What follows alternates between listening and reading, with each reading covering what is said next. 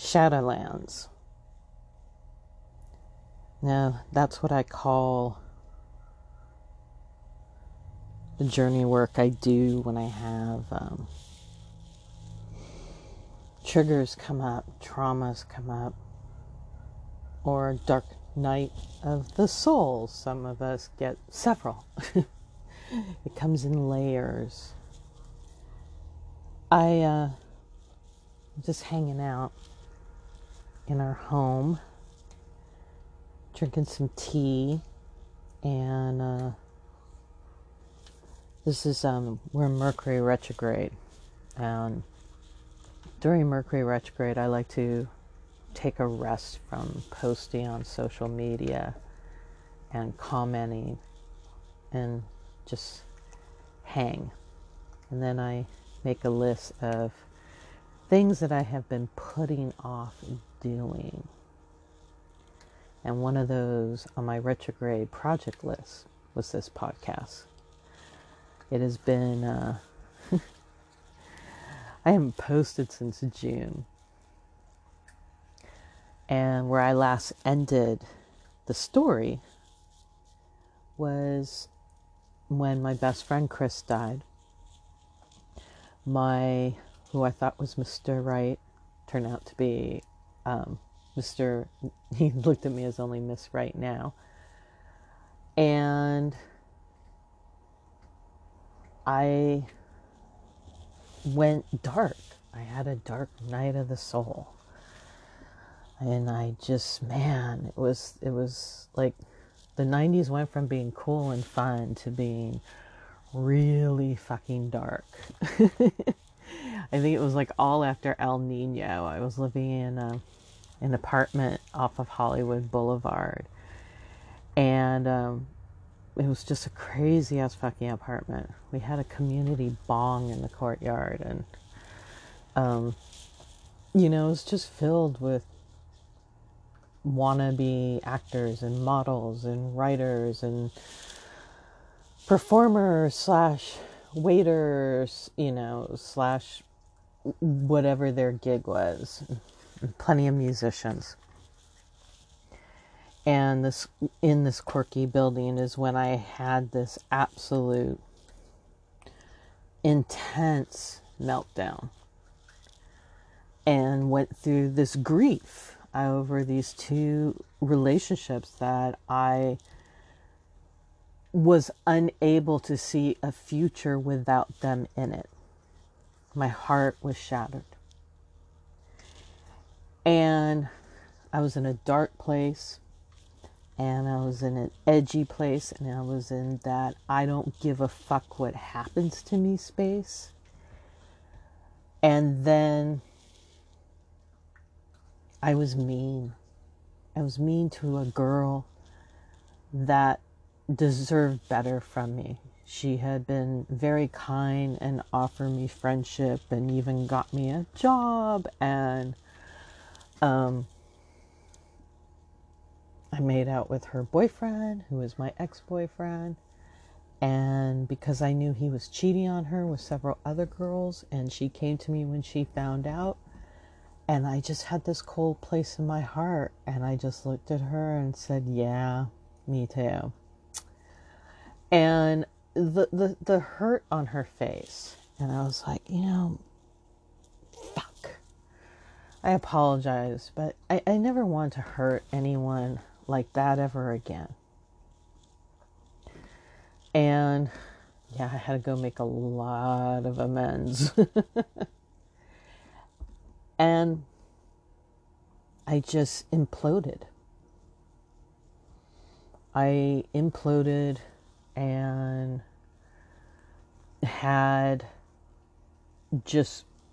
would just work and then come home. And there used to be this delivery service called Pink Dot, and you could get videos, or you could get sandwiches, you could get liquor, you could get any kind of snacks. And this is before everything was digital, and they were so smart. They were on the cutting edge of all this. They had all your orders saved. So if I ordered a movie and a bottle of Merlot, they'd be like, oh, would you like a pint of Haagen-Dazs to go with that tonight? Which I had previously ordered. And so usually when I was making that order, I was already high as fuck. So it was really difficult times to say no. I had a budget. I was a struggling actress slash waitress, and I had to stay on my budget. And I was performing in this avant-garde experimental production of the Bacchae, and it required me to perform on stage naked every night, every performance. And I was trying to challenge myself as an actor. And like I said, I was already in this I don't give a fuck space. Like I was already like, okay, I'm never going to love again. No one's ever going to love me. I am too broken. So why not the fuck just do whatever the fuck I want? Nobody's paying attention to me anyway. I'm going to take a sip of my tea.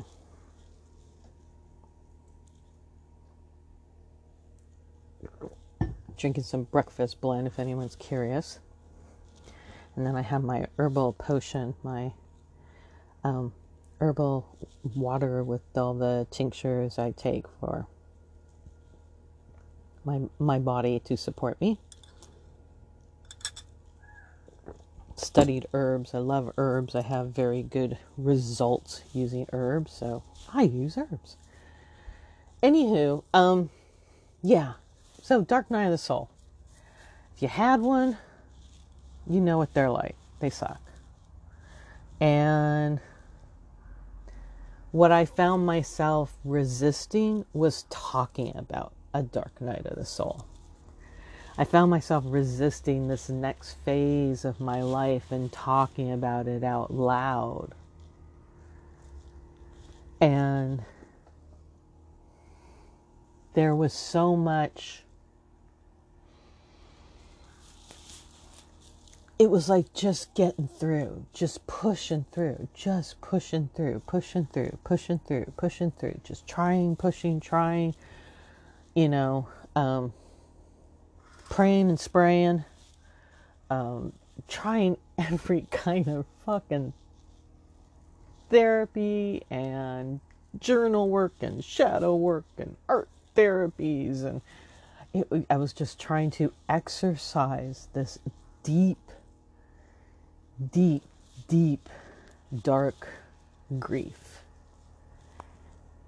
And my friend Chris, who had just died, what kept me alive is every breath I took, I reminded myself, this is grace. You take this breath for Chris. If I don't want to take this breath for me, then take this breath for Chris. Take this breath for the love and the magic that I experienced knowing Chris Mao in my life. Because it was truly a fucking blessing. And that kept me alive when I no longer wanted to live. I had a shopping list in case I ever decided to go through with my mental blueprint of how I would do it if I did it. And those who have been there know exactly what I'm talking about. So I had this anchor. Chris was my anchor in this world as I moved through those dark places. I eventually sold everything and left that sweet ass apartment in Hollywood. It was great. I could walk to the Chinese ramen. It was cool as fuck. Anyway, my friend Heidi from work lived downstairs. She used to. She one day she convinced me. We got completely baked and walked to the Chinese ramen and saw the Titanic. And we were like 20 minutes late for the movie because neither one of us refused to get out of the long line for snacks. We both really wanted our snacks. So we're like, fuck it, we'll miss the fun at the beginning of the movie and wait for it to come out at Blockbuster to see it. Yeah. So I sold everything and I went to India. I wanted to have my Eat, Pray, Love. It was even before that book came out. had it. I don't. Okay, now I'm kind of wondering. I lived in the self-help section at the Bodhi Tree bookstore in West Hollywood, and we have barking chihuahuas. I would take, when I couldn't bear to be alone, I would go dance at the drum circles in Venice Beach, and I declared myself celibate and did another round of 12-step work, this time on relationships, and I was very uncomfortable with the person who was highly recommended to me. So I'd done 12 steps so many times for eating disorders and boyfriends who ended up going to AA. And I mean, in LA, it's very common. So, I don't know. I remember just feeling weird about it. Anyway, I found out later on that he was, that he had molested a couple friends of mine. And things get weird when you're on a spiritual, like, yoga path and you know people, and there's people who uphold these people like on a pedestal, and then you find out that your street smarts and your spidey sense was right, and that this guy is a predator and he is a creep, and you feel bad for your friends, and you have to honor your friends' wishes whether they want to do something or not, or say something or not. And it's a very tricky place to be in. So it was just everything just was ick, coming up ick. They just, sometimes in your life, when it's like it comes at you, people call it the tower moments. It comes at you hard and fast, and all you can do is just stand there and be ready for the next pitch, just to see it, try to see what was coming next by being still. And then what would happen to me is I would trigger that whole frozen, which I hate. I hate that feeling so much. That's the one that's the real kicker for me. That's the one that triggers all the shit that happened before I could talk when I was a toddler, when I was a baby. So that frozen feeling, and then it's like I have to claw and fight through that. And so I would physically go hiking, or I would go to do Bikram yoga. I would do anything extreme so it would just tire me the fuck out. And I went to India like hoping to have this like incredible, so many of my friends had done this and gone on spiritual quest and been to India, and I was like, okay, I want to do this. And India fucking kicked my ass. India was a trip, and I'm not a small girl. I'm 5'8". I backpacked through alone. Everybody was like, are you sure you want to do this? And I was like, yeah, I want to do this. My dogs are popping off. They hate the dog cross street. So it was hard. I got the full experience of what it's like to be moving and existing and interacting with a place that sees me differently than I see myself as a woman. And from being disrespectful to being assault. Eventually this guy rubbed his elbow. He was with all his friends, and I was in a market, and I was dressed like I had been coached. I was dressed so proper. And when this guy did this to me, I just exploded. And I had been studying with a couple of Army Rangers, and I just immediately just went into a stance and picked him up, and I threw him in this stall full of carpets, and I told him, don't ever touch another fucking woman ever again like that. And turn around, and I got the fuck out of there as soon as possible, because I knew that once everybody stopped, at that moment of shock, of everyone around me was my moment to get away. And I immediately got in a rickshaw and took off, cab. And I was shaking and I was just angry. I was so angry. All I wanted to do was to be able to go travel and explore the world.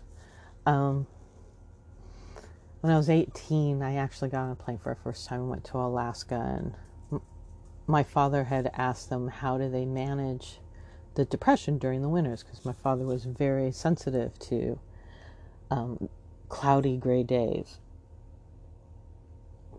There's a word for it, I can't think of it right now, of people who have weather sensitivities. And the guy said, we stay busy. So this was how I was getting myself through grief, through darkness, through dark night of the soul, through triggers, was just staying as fucking busy as possible. And if I could, I was working doubles and triple shifts and 7 days a week. And when I, save money for my trip. And I finally just went, fuck this. And I booked my flight home. I had an open-ended ticket. I had planned to just keep on traveling. And, best laid plans, right? I had this whole vision of how I was going to work and how I was going to be able to pay for things and sustain myself. But it wasn't a plan. It was just an idea. I had my Lonely Planet guidebook, but it was the first time I had ever done something like this and taken on. I've gone hiking by myself in Joshua Tree. I have moved to Columbus, Ohio. I moved to another state and moved back. I moved back and forth in Northern California. But leaving the country by myself as a woman, I just wanted to believe, I hear women have stories, they don't have any problems. My experience was different. Enough so that I just said, fuck this, and I moved home. And I just kind of went in work mode. I was like, all right, time to just put the bad girl behavior down. You try taking yourself out by jumping out of airplanes and climbing up mountains and scaling down caves. And I tried all kinds of shit, risky shit, thinking, okay, I'll just, live life to the fullest. The best fuck you is the best life ever lived. And if I'm just depressed through it the whole time, at least I'm out doing shit as opposed to being home alone depressed, which I did enough of anyway. And I was doing all this, I just started watching my diet, and I had gone to massage school at the Institute of Psychostructure and Balancing. And it gave me a whole new language, a whole new experience of how to feel being in the female anatomy and how I move and how my muscle mass is structured differently than my husband's and how my biological system works differently, and that a man's biological drive is programmed for progress and a woman's biological drive is programmed for connection. And in between that, in the hemispheres of our brain of left and right, there is this middle area. And depending on how much testosterone you got, it's either it's thinner or it's wider. And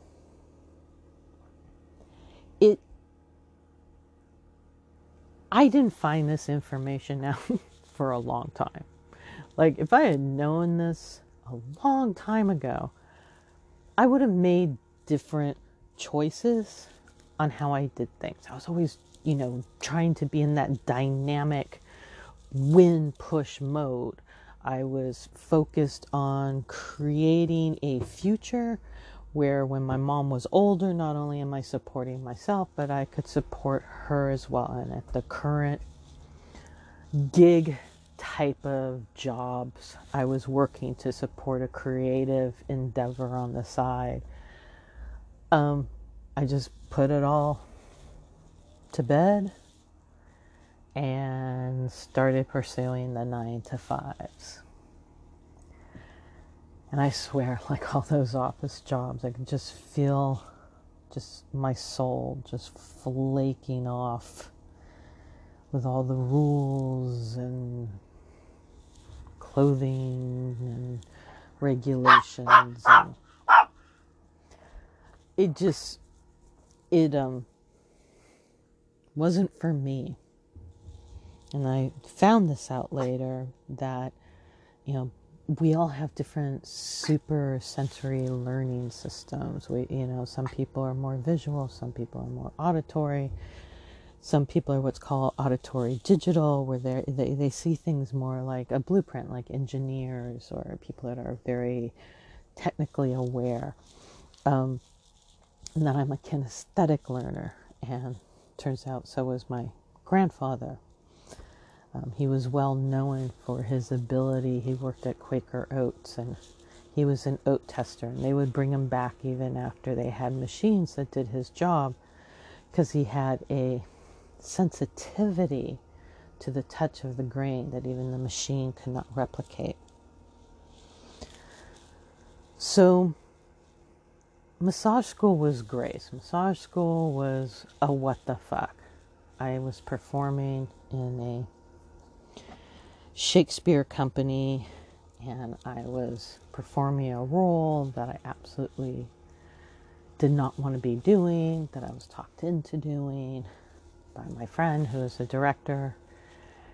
And there was a lot of drama and ickiness because of,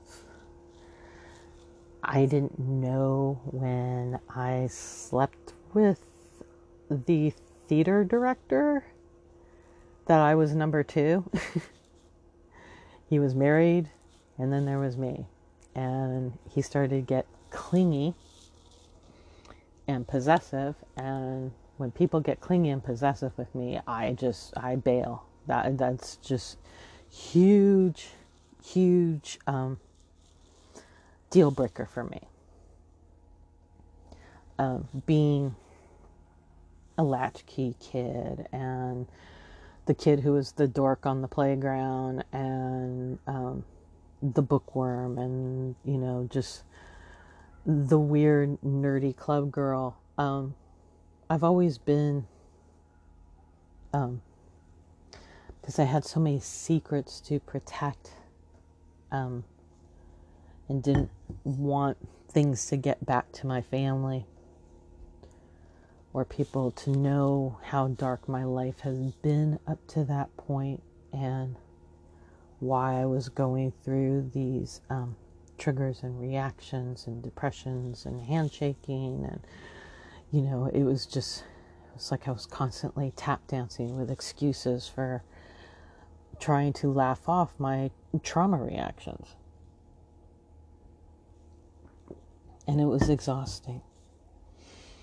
So when I came back from India, it was like, okay, it was like I popped the clutch. Like I just was like, all right, I fucked everything up. I was in this space of, there was this quote that said, we're only able to receive the money and love we believe we deserve.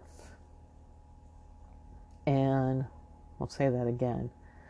We are only able to receive the money and love that we believe we deserve.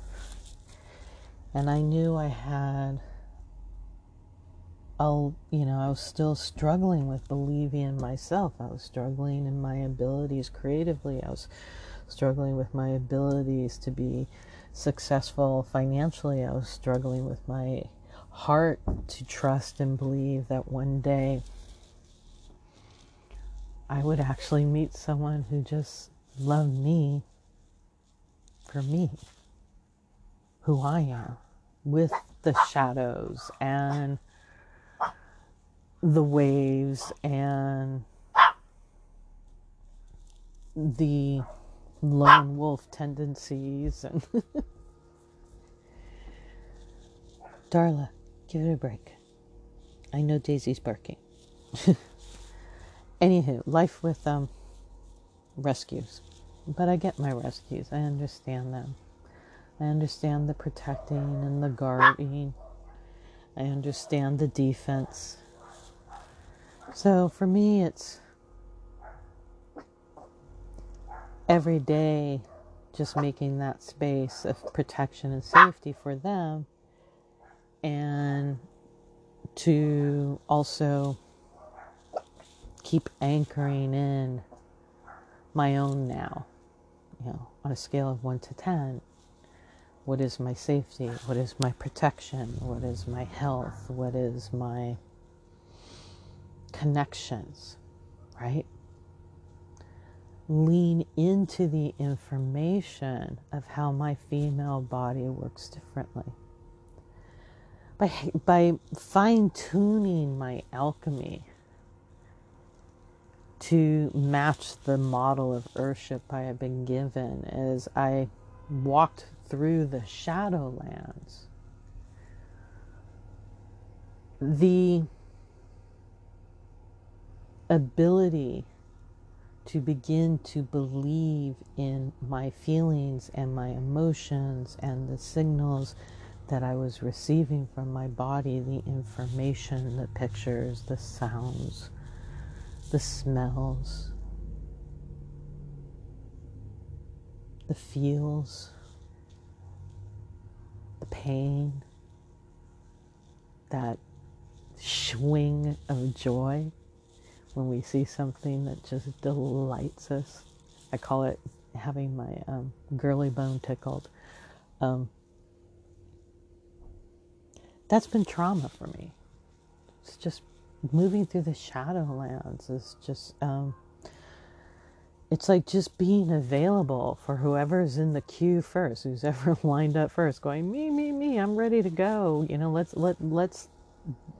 Let's turn this contract into dust and release this belief that's no longer necessary to hold on to this much muscle tension when I grab something, to hold on to this much muscle tension that I constantly have to stay busy, to begin to create a space and protect that space, honor that space where there is stillness and just stillness, just being. No fucking rules, no timer, other than obviously, when you have responsibilities, you're going to block out, you're going to set this time that you have available. And this is to me where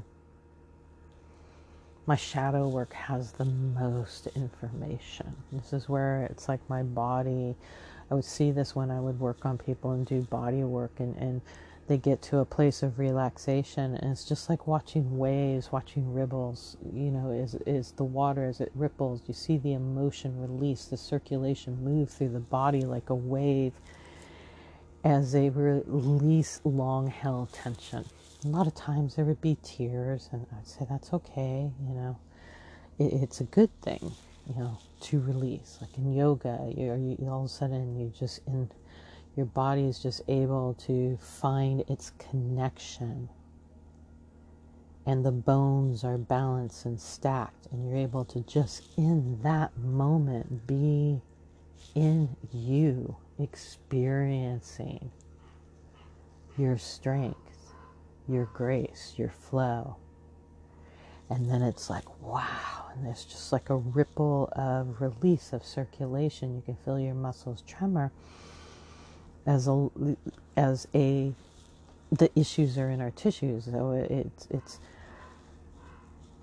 as we move through the Shadowlands, our greatest wealth of information is our own vessel.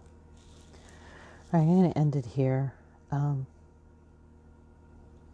Peace out, and I'll be back with another episode. of the Bad Girl Mystic experience. You can always, if you have any questions, direct message me. You can find my Facebook page where I post giggles and things that I give a shit about. Or you can check out my coloring therapy on Instagram that I do, because when I enter my Shadowland, I go with tools of play. I want to make sure I take those feels up to 11. I go in with tunes. I go in with snacks. I journey like a hobbit. All right. Yeah. And every once in a while I'm posting to TikTok. I'm still new to that. Anyway, much love, my other lone wolves. Peace out.